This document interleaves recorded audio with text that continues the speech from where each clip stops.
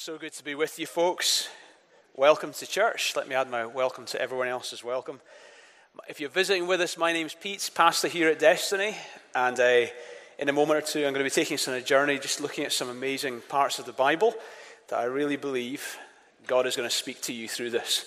Let's pray and ask God to move among us. Father, thank you so much for your presence with us right now. Thank you for your love for each person. And thank you for the plans that you have for us. We're not an accident. We're designed by God. We're plans from eternity past. And you have given us a destiny. I pray just now, God, as I speak and unpack some things you've placed in my heart, I ask that you would speak into people's lives and situations. Maybe people today don't yet know you. I pray you would reveal yourself. Open their eyes, let them see you with their eyes of their heart. I pray, come and move among us, God. Teach us your ways. Help us to grow. Thank you for your presence. During the worship, there was three things that God spoke into my heart. He said that first of all, I saw a picture of a string. And I felt God was saying that there's someone here, it's like a string down through the generations. There's someone here that you have, I think it's your mother and your grandmother before you had a particular situation and to do with their health. And this is something that's rearing its head in your life now, and you're concerned that you have inherited something down through a generational physical weakness. And God wants to cut that string today and bring healing.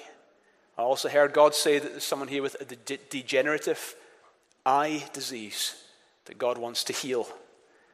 I also heard him say that there's someone here and you need to just hear that God loves you.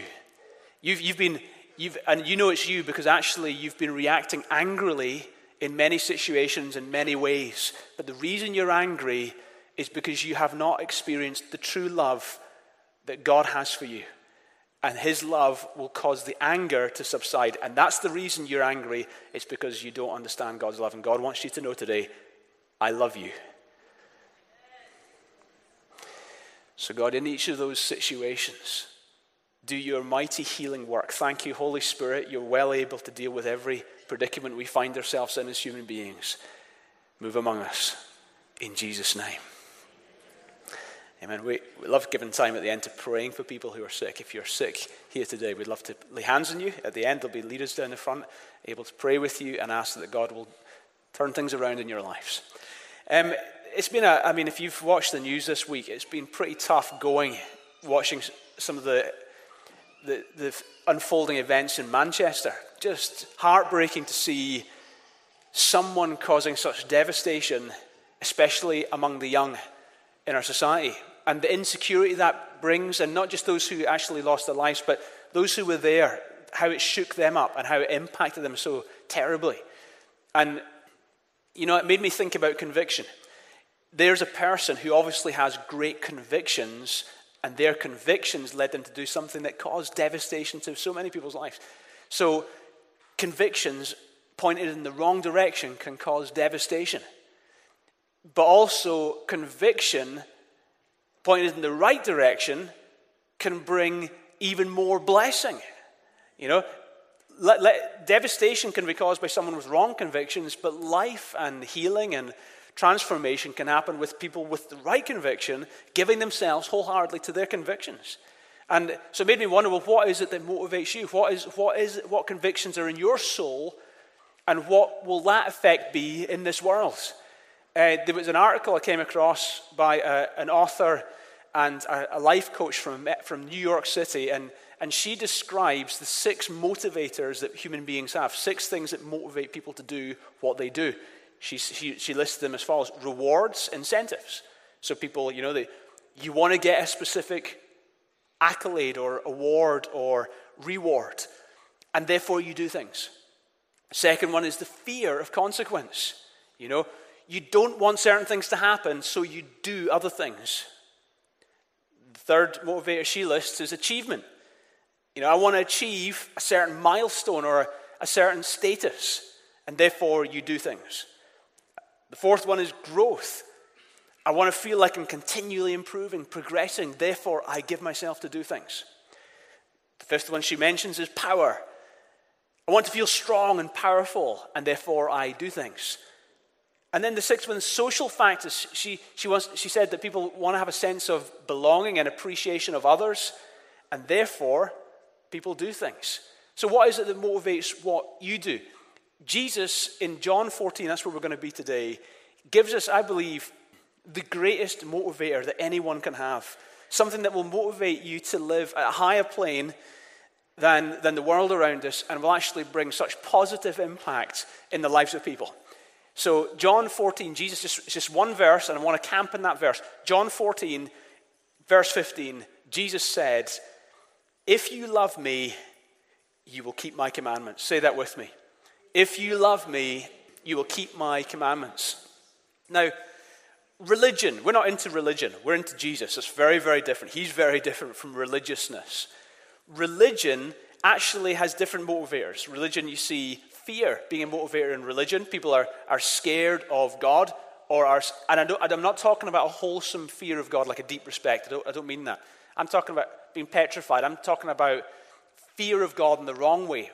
So they fear being punished, or they fear certain things, or they fear God's displeasure. Your religion also monopolizes on the sense of, you do certain things, you want rewards, so you do certain things. In order to get rewards, you do. And that's how religion operates, through reward and through fear. But Jesus here gives us an entirely different focus, an entirely different motivation. And his motivation he gives us is love. Christianity doesn't say what religion says. Christianity says, first of all, you're loved. Secondly, in response to being loved, you love. Thirdly, in response to your love, you do. And it's a totally different thing. See, what comes first? Your obedience or your loving? Loving. That's what it says in the verses. If you love me, you will do what I have said. You will obey my commands. This is the first. First it's love, then obedience. And then what comes first? His love or your love? His love. So that's the journey we're going to go on. We're going to start by looking at his love, then our obedience. That's where we're going to go today. So first of all, his love. It starts by focusing on the love of God. This week, one of the things I love doing, it's a daily highlight for me, is a little bit upstream on the River Leith. That's where I live. And I love, in the mornings, just getting out by the river and walking and praying. And I talk to God, I pray, I call on him, I pour out my heart before him. I love it. And I worship him. And this week, I was down by the river, I was just contemplating the magnificence of God, the amazingness of creation. And then my head and my heart started thinking about the scale of everything, the universe, the galaxies, the solar systems, the vastness of it all. And when you consider the vastness of it all, and then there's this tiny speck, but it's an abundant speck called planet Earth, you suddenly feel pretty small. But then you suddenly feel incredibly special. Because not only are you tiny and seemingly insignificant in the scale of the universe, but the revelation of the Bible is this, that yes, God, who is greater than all, the universe cannot even contain him, takes a personal interest not just in this tiny abundant speck that he has created with abundance and perfect to sustain life. But he's interested not just in animals and furry creatures and trees and plants, but he's interested in specifically human beings created in the image of God. I suddenly thought back to that psalm. David speaks, Psalm 8, verse 3 onwards, he says, "When I consider the heavens, the works of your hands, the sun and the moon and the stars, what is mankind that you are mindful of him? Or the Son of Man that you take notice of him? And yet you have made him a little lower than the angels, and you've crowned him with glory and honor, and you made him ruler over the works of your hands." Suddenly I was just blown away afresh just as I was down by the river thinking about, everything's huge. God is massive. But God is deeply interested in human beings. Yes, it's huge, and you feel daunted at the scale of it all, and you feel like nothing compared to the scale of it. But when you suddenly realize that the God who this universe cannot even contain takes a personal interest in you. then you feel incredibly special. David had those thoughts, and he recorded in the Psalms. But David hadn't seen anything yet. Just a few hundred years after David's, that great Israelite king, Jesus Christ was born. And an understanding of the love of God dawned on humanity that had never been understood before. Yes, you're special. We knew that. That's amazing. But to the degree to which God treats you as special, we hadn't grasped that until Jesus Christ came along. And an understanding of love and value came that you had never understood or dared hope for. It's experienced in Jesus Christ. You see, we're basing our talks in these Sunday mornings on the Gospel of John. The Gospel of John is one of 4 Gospels. The 4 Gospels, if you took all the chapters of those Gospels and added them together, there are 89 chapters. Now, the birth of Jesus and his life up until 12 years old takes up, of all the Gospels, only 4 chapters.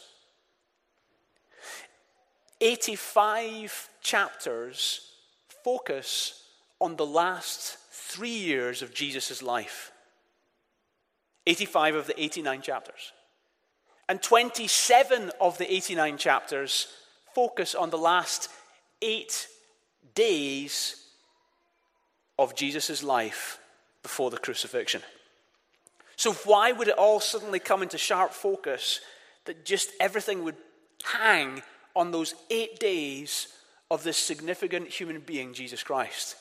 And the reason is because actually in the center of the earth, an event took place for all the earth.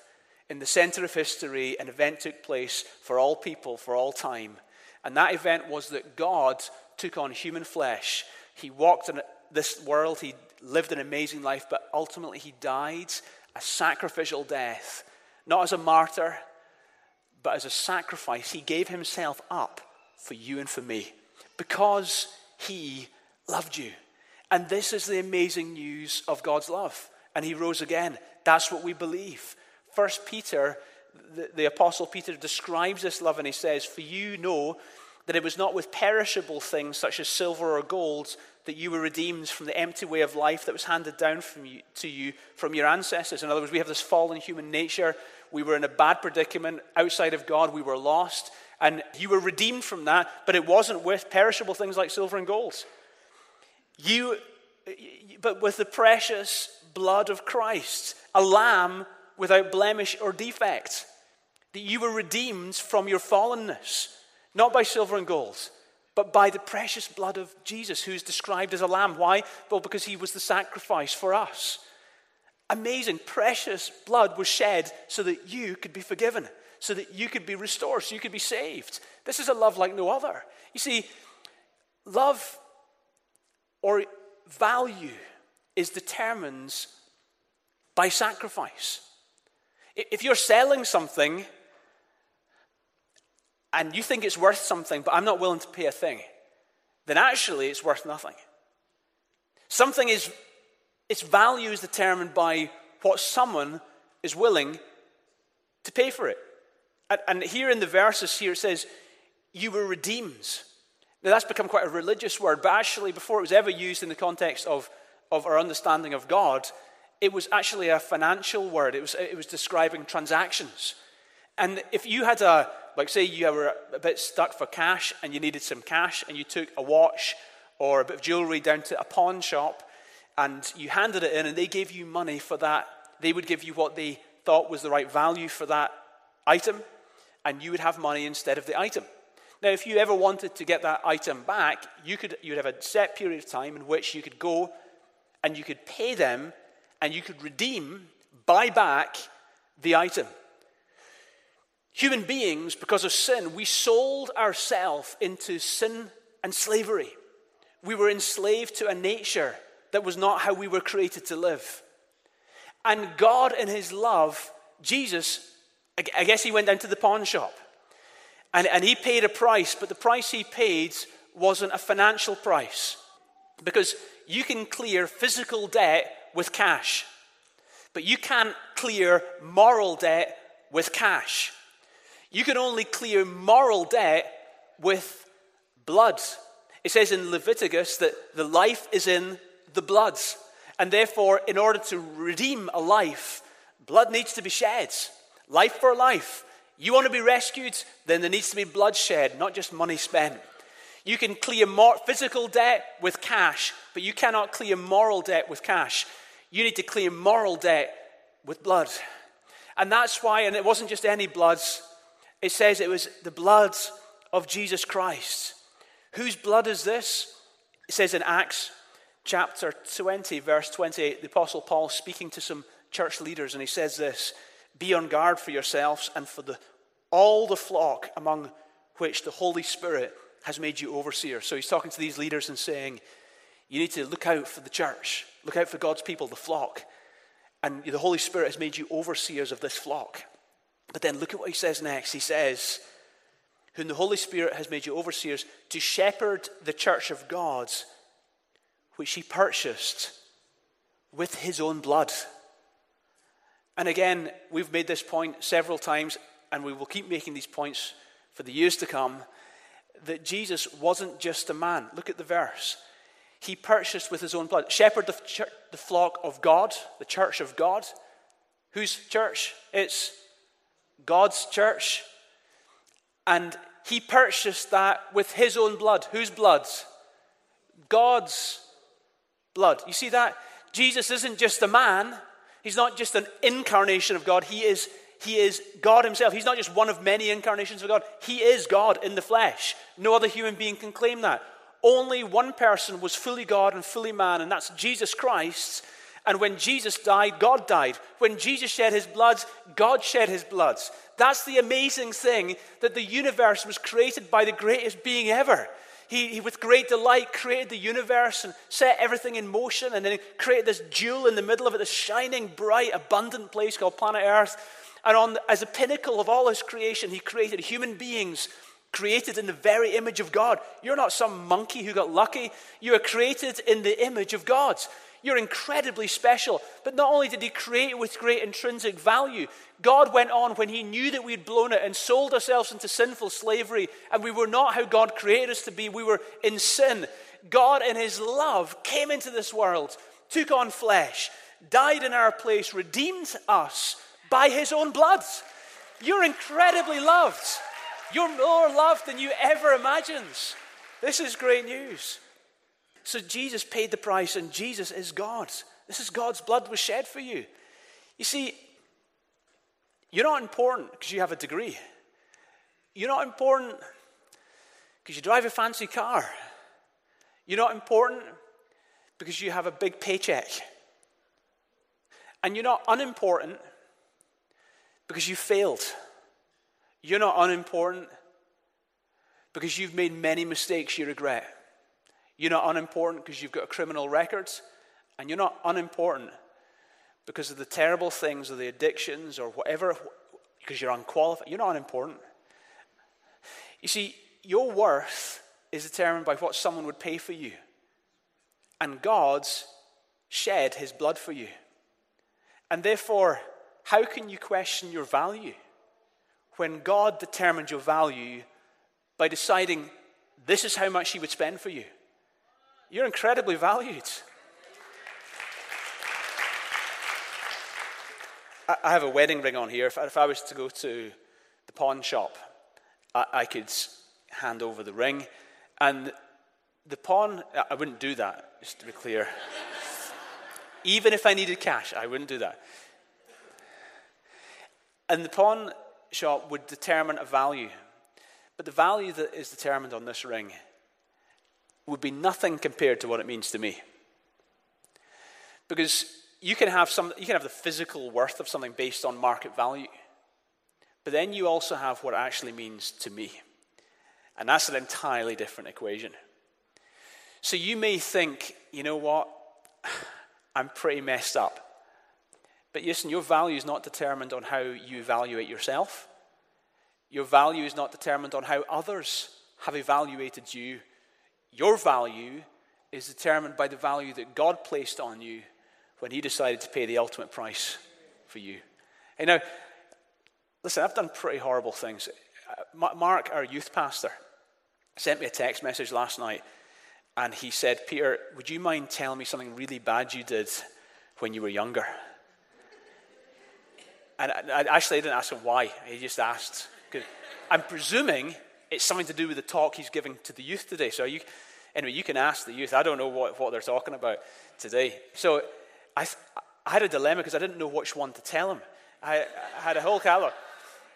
And so I sent a text message back, and I told him about the time when I was on the school bus, we were fooling around with matches, and I actually set a girl's skirt on fire. And her dad was the head of the police for that area. And I got into so much trouble. So much trouble with the head teacher, and I was kicked off the bus. And I'm your pastor, welcome to church.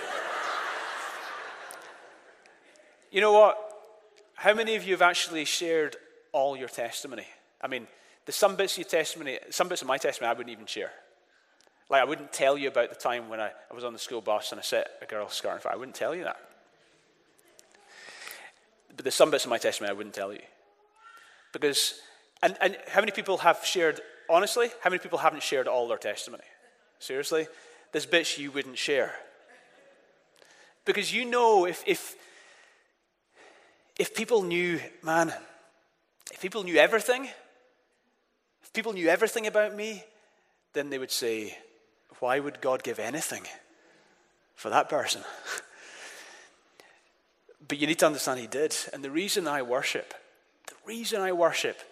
is because I realized he paid more for me than I think I was worth. It wasn't just to do with market value or what anyone said about me or what I determined about myself, but God placed a value in me that was way higher than I would have placed on me. And God placed a value in you that is way higher than anyone else has placed on you, including yourself. God placed a value in you which is actually of infinite worth, because you cannot place a value on the blood of Jesus Christ. You have absolutely no idea how incredibly special you are to God. You have no idea the extent. I know we can talk about it. I know we can read about it. I know I can describe it to you.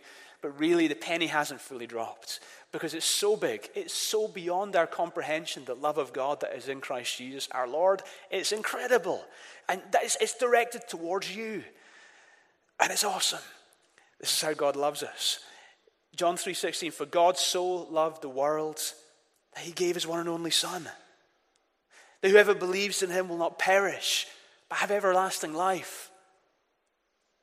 For God, greatest reality, God, so, to the greatest degree, loved, the greatest affection, the world, the object of his love, that he gave, this was the greatest act, his one and only Son, his greatest delight, so that whoever believes, this is the greatest trust, in him, he's the object of our faith, shall not perish. That's the greatest deliverance. But will have, this is the greatest assurance, everlasting life. This is the greatest blessing. And it all comes to you at God's expense. You don't have to like me. God likes me. In fact, God loves me. So actually, you don't have to like me. I'm no longer dependent on what anyone else thinks of me, and you're no longer dependent on what anyone else thinks of you, because a value was attributed to you by God himself, and that value is incredibly high. It's the very precious blood of Jesus himself. Thank you so much, Jesus Christ. So, his love. And what comes first, his love or our love? His love. He took the initiative. He took the initiative. It's not like, see, religion's about us trying to get to God. Christianity is entirely different. God came to us. He took the initiative. Salvation is God's work, start to finish. Miracles are God's work, start to finish. Building church is God's work, start to finish. All his work. We just get to believe him and go with him on the journey. So he loved us. Then we love him, our love. Let's go back to the verse. It says, oh, by the way, I'm not assuming that everyone here yet has experienced that love. It might be, I've described it to you. And maybe you're hearing this, I don't know whether for the first time, But maybe you've never had an experience of Jesus Christ in your life. He's here right now. And he doesn't just want to be a nice thought to you. He wants to be your Savior. So today, if Jesus isn't yet your Savior, today in this room, you can make a decision to trust him, and he will come and take up residence in your life, and you will be changed forever. I will give you that opportunity at the end. So his love, our love. It says in John chapter 14, verse 15, if you love me, you will keep my commandments. You know, at the end of Jesus' point on the cross, just as he was on the cross, as he was there, and the Bible says there was around the cross, there was different people. There was the Roman soldiers who were still mocking him. There was the Pharisees. But there was Jesus' mother. I cannot imagine a more painful moment for any mother than to see her own child being crucified. But there also at the cross, while all the other disciples had abandoned him in that moment, one hadn't, and the one who hadn't was John, who's actually the author of this gospel that we're reading, John's gospel. And all the way through John's gospel, John refers to himself as the disciple who Jesus loved. The disciple who Jesus loved. And the Bible records that as Jesus was on the cross and he sees his mother there, he said he obviously wanted to cater for his mother. He was going to die, but he was going to rise, then he was going to ascend. So he was not going to be around anymore. And so he wanted to make sure that his mother was cared for. And he said to his disciple, John, behold your mother. And he said to his mother, behold your son. And from that point forward, it says that John looked after Mary as if she was his own mother. Now, why would Jesus entrust Mary to John? Why not one of the other disciples? And I think it's everything to do with this. John, all the way through the gospel, says, the disciple, he calls himself the disciple who Jesus loved. Now, I don't think it was because, Jesus, I love you, but I not love you. Or I love you a bit more than you guys over there, but this is my favorite. I don't think Jesus was doing that. I don't think it was that Jesus loved John any more than anyone else. I think it's that John understood that he was loved more than anyone else. And that he couldn't bring himself to identify himself as John. He didn't call himself John any time in his gospel. He couldn't take any credit for anything. He just simply said, I'm the one who Jesus loves. Oh, and why did he write? Why did he constantly refer to himself as the one who Jesus loved? Because he was blown away that Jesus would love me, that he would place that value on me. I'm loved. And that defined everything for John. And so Jesus entrusts his mother to someone, and that someone happened to be someone who had a revelation that they were loved. And when you understand you're loved, you are safe hands. Jesus can entrust his mother to someone like that. And look at what John says. Later on in John's life, he wrote the Epistle of John, 1 John chapter 4, verse 19. We love because he first loved us. The reason we love is because we've been blown away by his love. That's why Jesus could figure, do you know what? You have got it, John. You understood my love for you. And therefore I know you're going to be generous and give love away. Because you can't give what you ain't got. You can't give away something, if you're living on empty, you've got nothing to give. But if you're living full and understanding of the love of God and transformed by that self-same love, then all of a sudden you are empowered to give away that love to other people. All of a sudden you can love on a level and in a way that others can't because you know what it is to be loved. And John was able to do that. There was a young sociology professor at Johns Hopkins University in Baltimore in America. And years ago, he did an assignment where he got his class to go and interview 200 inner city youth. And these were kids growing up in some of the toughest kind of ghettos in inner city Baltimore.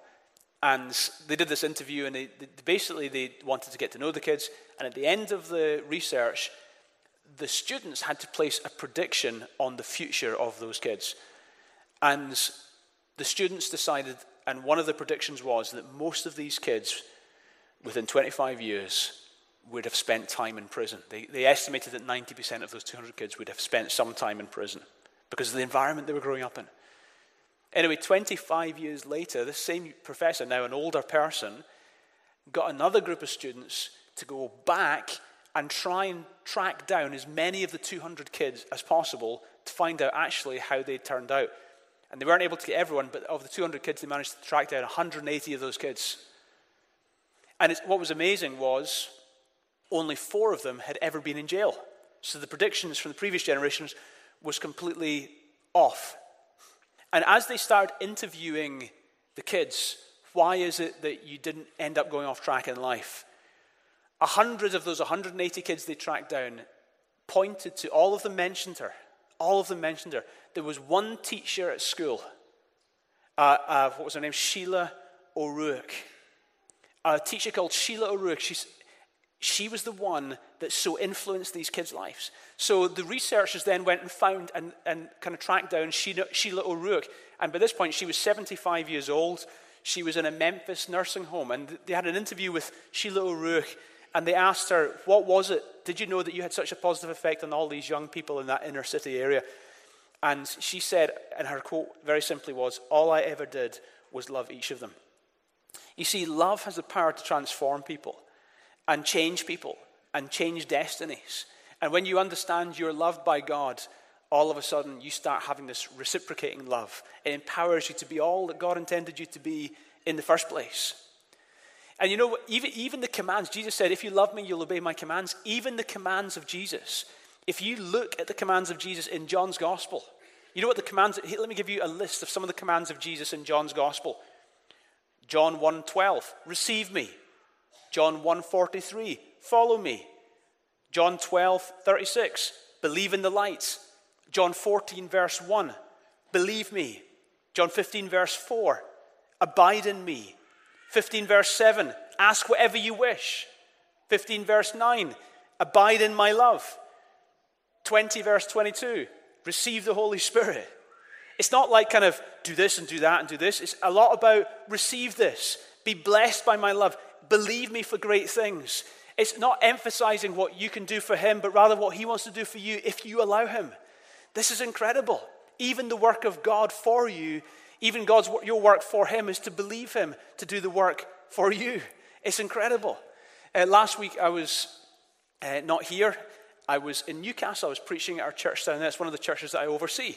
And I was speaking at they have 3 locations, and I was speaking at the 3 locations. Wonderful church. Really working with many of the deprived people in the city who are struggling through life, and many of them come from different backgrounds, and it's just wonderful to see what God is doing through that church in Newcastle. And God, during the worship, just like he did here, he gave me a couple of words of knowledge. One of them was, there's someone here that during the worship time, you were unable to even concentrate on worship because of what happened through the week. And because of what happened through the week, you were in a dark place and you couldn't even connect with God. And so I shared that, and then I said, and there's also a situation here where there's someone, and I knew it was one of their legs, that there's damage in one of your legs. So much so, it's terrible damage, but the damage isn't caused by an accident, or it isn't caused by use, like it's not like arthritis or something. I just felt that it was something to do with an infection, so I shared that. Anyway, at the end of the service, this guy comes forward, utterly shaken up, and he said to the pastor, Tim Brown, did you tell him? And he said, no, I didn't tell. And he said, last week, I was diagnosed by my doctor, and I was told by my doctor that I was going to have my leg amputated. And it shook me. I couldn't concentrate on God all through the worship. I was trying to get my composure, and I guess on the outside he looked like he was worshiping, but he was not there. He was just in another place. He was utterly devastated by this news. And he said, and it's because there's an infection set into my leg. So he was blown away that God had seen that and identified that. So we were able to pray with him, and he felt an instant change of symptoms. So thank God for that. Amazing. But isn't it amazing that, what God does is the situation changed instantly when he suddenly understood that, because he had thought God had abandoned him. He had thought that God was nowhere to be seen. But all of a sudden he realized, God, you're interested in me. Then all of a sudden his heart was wide open for God to do a miracle in his life. So his love for you, your love for him, and then it ends with your obedience, our obedience. Jesus said, let's read it again, John 14 verse 15, 1, 2, 3. If you love me, you will keep my commands. It's there. Why did no one read? Let's do it again. Okay, 1, 2, 3. If you love me, you will keep my commands. See, religion starts with behavior. Jesus starts with the heart. He doesn't talk about fruit, he talks about root. Works isn't the root of your salvation. Works is the fruit of your salvation. Faith is the root of your salvation. Love is the root of your salvation. And often people see commandments as negative things. They see that God, the idea that you would command us to do things, that kind of restricts our freedom. And many people, in certainly the Western world, don't like anyone telling them to do what they're doing, or anyone to tell them, you can't tell me, you can't tell. So they don't like the idea of commands. There was a great quote by a lady, Henrietta Mears, who's a Bible teacher, and she said this: as a bird is free in the air, you place the bird in water and it's lost its liberty. As a fish is free in the water, but leave him on the sands and it perishes because he's out of his realm. The Christian is free when he does the will of God and is obedient to God's commands. It is a natural realm for God's child as water is for fish and as air is for birds. See, everyone longs for freedom, but they end up in bondage as they're trying to pursue freedom outside of God. Whereas if you just live in the atmosphere of obedience that God called you to live in, actually, that's when you're living free. So commands aren't negative. But look what Jesus says here. He says, if you love me, you will keep my commands. What's he saying? First of all, I think he's saying your actions reveal your heart. If it's a cold day and you're looking outside and there's a guy with a hat and gloves on and a scarf. Why is it cold? Is it cold? Is it cold because he's put the hat and gloves and scarf on? No. He put the hat, gloves and scarf on because it's cold. Him putting those things on didn't make it cold. It was cold, therefore he put the hat, gloves, and scarf on. And it's the same with what Jesus is saying. It's not that your behavior changes your heart. It's that your heart is revealed in your behavior. You know the weather is a certain way because of someone's behavior, not the other way around. Your heart will result in behavior. Your behavior reveals your heart. That's what happens. And you have some people, I hear them say, you know what, I believe in God. I believe he's there. But I'm just going to do my own thing for a while. Well, you say you believe in God, but your behavior is revealing that there's something else going on in your heart. Or you hear a young person saying, you know what, I know Jesus loves me. I know following him is the right thing. But I know if I'm a Christian, then none of the boys will show any interest in me. So I've just got to make a choice. And actually, what the person's saying is they don't have a conviction of God's love. They have an opinion of God's love. And that love hasn't transformed their life. And they haven't become secure in that love to the point where they don't care what people think about them, but they're living for people's approval rather than living from God's approval. You see, are you at the point where you're at the mercy of things and people and situations and addictions? Could God ask you to give up your career tomorrow and you would do it? Could God get you to, if God said, give up that certain amount of money, or go and speak to those people, or give that career up and pursue a different path, could you do it? Or are you so anchored in this world, in this life, that you couldn't be transformed by a command and obedience to God? Your behavior reveals your heart. Where's your heart at? Jesus said, if you love me, you will keep my commands. He's saying actions come from gratitude. You love, therefore you obey. Your actions come from a deep gratitude you have in your heart towards God. Paul the apostle in Romans 12 verse 1 says, I beseech you therefore, brothers and sisters, by the mercies of God, that you present your bodies as living sacrifices, holy, acceptable to God, which is your reasonable service. The word reasonable service, it comes from a Greek word, logiken, from which we get the word logical. When Paul's saying, in the light of what God has done, in the view of God's mercy, in the view of the price that he paid at that pawn shop, you weren't worth that, but in God's mind, you were worth that. He paid a price, and in view of that, present your bodies as a living sacrifice. That is your reasonable, that's logical. That's the most sane thing you could do. The most sane thing you could do is to live a passionate life for God in the light of what God gave for you. It is the most logical, rational decision you could make, following Jesus and being passionate about that pursuit of God. It's logical. You see, when you're buying a house, you might see the value of that house and you might go and pay way over the odds to get that house. But for you, that's reasonable because you really want it. When I look at what God paid for me, I don't think that's reasonable. But I think it's very reasonable in the light of what God gave for me to give my everything to him. It's the least I could do. It's the kind of like little drop in the ocean compared to the ocean of God's love.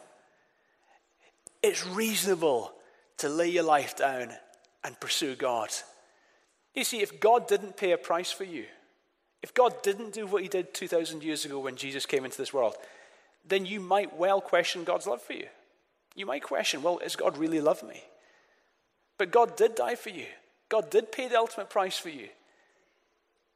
And equally, if God didn't pay the price for you, you could question God's love for you. Equally, if you're not living a sacrificial life, then the question is, do you really love him? You see, your love is revealed in your actions. You claim to love him, yet your life is unchanged. That's not consistent. You see, Paul writes and says, you are to be, in the view of God's mercy, you are to live as living sacrifices. Living sacrifices doesn't just mean it's a one-off sacrifice. It means it's a daily living sacrifice. It's living to give. It's living to be loving. It's living unselfish. It's living sacrificially. It's living like that Monday morning as well as on Sunday. It's living like that when you're going through the bad times as well as when you're in the good times. It's in response to God's mercy, no matter how you're feeling, it's living an unselfish life towards other people and towards God. Now, this world won't tell you that. This world tells you that the most important thing is your own happiness, and pursue your own happiness, then you'll be happy. And yet, the world is miserable because pursuing your own happiness never brings happiness. Living a life sacrificially for God brings great joy and deepest contentment. Love is self-sacrificing, but you'll not hear that in the world today. If you love me, you will keep my commandments. He's saying, love goes further. Thomas à Kempis, the ancient writer, said this: whoever loves much does much. Amy Carmichael, born in Ireland, she grew up and spent 50 years, her last 50 years, living in India, working with hundreds of kids who she rescued from forced prostitution. She was motivated by the example of Jesus and by the love of God and by paying a price. And she said, Amy Carmichael said, you can give without loving, but you cannot love without giving. The Apostle Paul, you know how he got going. He used to be against Christians. He used to hate Christians. He was a narrow-minded religious man looking to undermine the church. And one day God appeared to him and he turned his life over to God, and he realized that Jesus was Lord. And then he spent the rest of his life telling people. And he writes to the church at Corinth. And I love this. In the church at Corinth, when he was there in the book of Acts, you find that he was there preaching about Jesus. And at one point, he was dragged before the city magistrates. And they were wanting to kill him. I mean, Paul was willing to pay any price just to get this message about God's love out. And then so this is in people's minds in Corinth. They've become a church now, and they're learning from Paul. And Paul writes to them years later, and they remember this is the guy who was willing to even risk his own life to tell us about Jesus. And Paul writes to them and talks about, in 2 Corinthians 11, let me just read this to you. He describes some of his struggles in ministry. He says, I've been in prison more frequently. I've been flogged more severely. I've been exposed to death again and again. 5 times I've received from the Jews 40 lashes minus 1. 3 times I was beaten with rods. I was pelted with stones. 3 times I was shipwrecked. I spent a night and a day in the open sea. I've been constantly on the move. I've been in danger from rivers, dangers from bandits, danger from my fellow Jews, danger from the Gentiles, danger in the city, danger in the country, danger at sea, danger from false believers. I've labored and toiled, and I've gone without sleep, and I've known hunger and thirst, and I've often gone without food. I've been cold and naked. Beside everything else, I face the daily pressure of my concern for the churches. Paul's saying, that's my life. And do you know what he says in the middle of Corinthians? He says, why, Paul, why would you do that? Why would you live so radically? Why would you be constantly paying a price? Why would you come to our city and almost get yourself killed and arrested? And Paul gives the answer, 2 Corinthians 5:14. Christ's love compels us. You see, he loves you. You love him. You're obedient. You live a life of sacrifice. And so yesterday we had a beach barbecue for about 200 of you folks who serve week in, week out in the catering team and the stewarding, with the multimedia guys and the behind the scenes with the kids ministry and the youth ministry on the bands, with the homeless through the week, with food banks, with a whole lot of things we do as a church. And why do you give your time? Why do you give your time for free? You've all got day jobs. You've all got busy lives. Why would you give over and above that? And the answer is, Christ's love compels you. You're so gripped. Your obedience comes from a realization of, wow, you valued me. The least I could do is worship him back by doing something. And why do we launch new locations? Why are we doing 2020 vision and with a vision to launch new locations? We could just, we get to a point of being a big church. Why rattle it up? Why make it harder for ourselves? Why give ourselves some dilemmas? Hey, we're not here just to exist. We're not just here just to take over. We exist because our generation needs God-glorifying, disciple-making local churches. We are here because God fully intends to impact a city and region through us. Alongside the other churches in the city, we have a huge role to play. And therefore, it's not a time to be sleeping. It's time to be saying, God, you paid the ultimate price for me. Least I could do is give some, give my time, give my money, get involved, share the message, tell the city. Least I could do. And I love it. And that's who we are as a church. And that's why we do what we do. Why is it the small group leaders, week in, week out, care for people in small groups, prepare Bible studies, go visit them when they're sick, care for people through the hard times and through the good times? Because Christ's love compels us. We're so gripped with this message of God's love. Jesus said, if you love me, you keep my commandments. Let's hear it for Jesus Christ.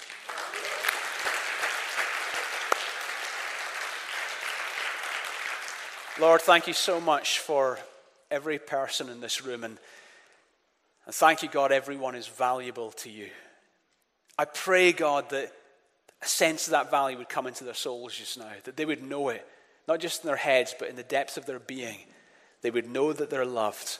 They would know that they're loved and they're valued by God. Come, mighty Holy Spirit, in your loving power. Come just now. Move among us, I pray. God, for those who are away from you, I pray, draw them really close just now. For those who are carrying needs, I pray, God, be the God who answers their needs. But I pray for each one of us, we will understand by the power of God, the amazing love of God. Thank you so much, God. Just take a moment in his presence to respond to him.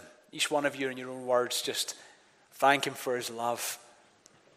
Open your heart to his love. Thank him for Jesus, for his death and resurrection. Thank him for that there was a value attributed to you, greater than any value you would dare attribute to yourself.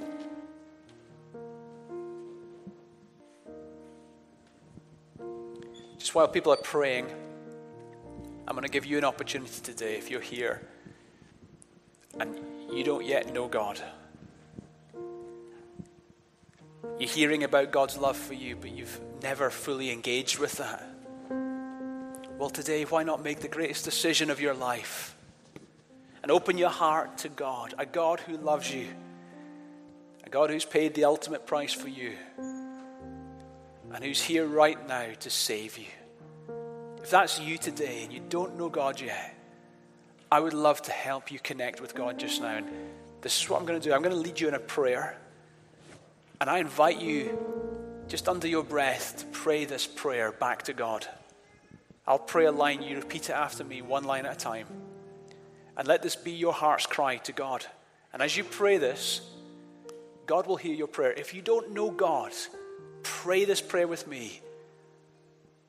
Pray, dear Lord God, thank you for your love for me.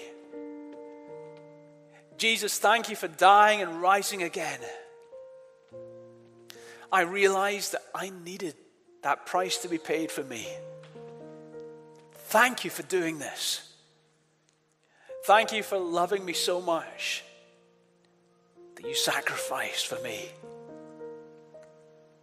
I believe I am loved by God.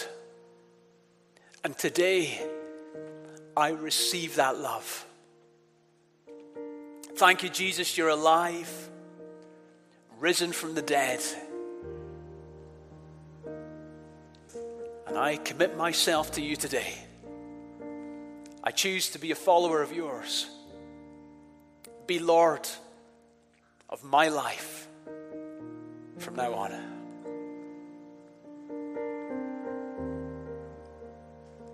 Now, I think a few of you prayed that prayer. And as you've prayed that prayer, God heard you. I just want to pray for you. If you're here today and you're one of those people who've just prayed that prayer, and in this moment you made a choice to trust Jesus to be your Savior, then can you just identify yourself to me just while everyone else is praying, just by raising your hands, nice and clear. Just lift your hand up, say, that's me. Thank you. Is anyone else? That's a decision you're making today. Raise your hand nice and clear so I can see it. This is the most important decision of your life. In fact, this is the most important decision of eternity. This is the moment where eternally your destination is changed when you trust Jesus as your Savior. If that's you today, and today you're saying, Peter, I want to know God, that's me. Just raise your hand nice and clear. Before I pray, is there anyone else? God, thank you so much for my dear friend here today, who today in your presence has made a fantastic decision. And you've heard that prayer. As he has made a decision to follow Jesus, thank you that you have accepted him. Thank you, God, as he's made a decision to follow Jesus. This is the beginning in God of a new life. Bless him, strengthen him, and empower him. In Jesus' name, amen.